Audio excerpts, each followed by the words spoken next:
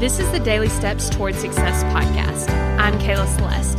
If you're looking for a daily podcast to help you accomplish your dreams, you're in the right place. So let's take the daily steps toward success together.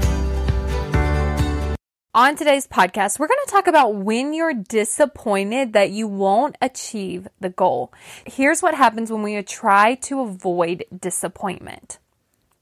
The first thing is we end up almost like not setting the goal in the first place, or we set the goal with like this caveat of like, yeah, but it might not happen. So like when we're trying to avoid the disappointment, we like believe less that it's possible because we think that if we believe more, it's gonna really hurt if it doesn't happen.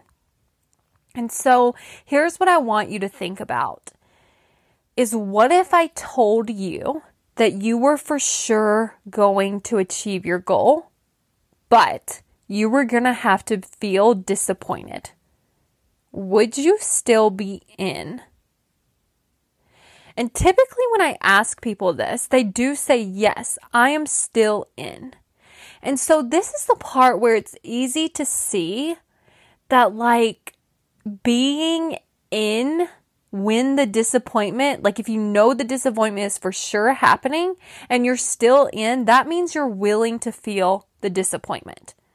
And so that's one of the ways that we can start trying to like wiggle this loose, where it's like, what if you don't actually have to avoid it? And then another question that I really like to ask is like, what does disappointment feel like? And so I really asked the person to get clear. So some examples are, it feels very heavy in my chest. It feels like there's like a sinking feeling. It feels very heavy. And so I want you to think about like, what does it feel like for you? Like, what are the sensations that disappointment feels like in your body? And then ask yourself, like, is it really that bad? Like, can you handle the disappointment?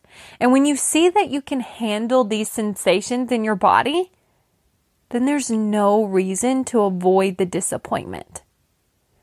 Which means you can then open yourself up to believing that it's possible for you.